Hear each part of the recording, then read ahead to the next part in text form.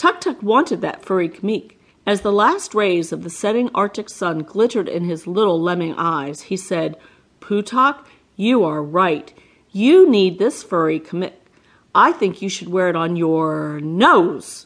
"Really?" said Putok. He pressed his face into the kameek until it stuck. "Perfect," he said. "One furry kameek is just right for a polar bear."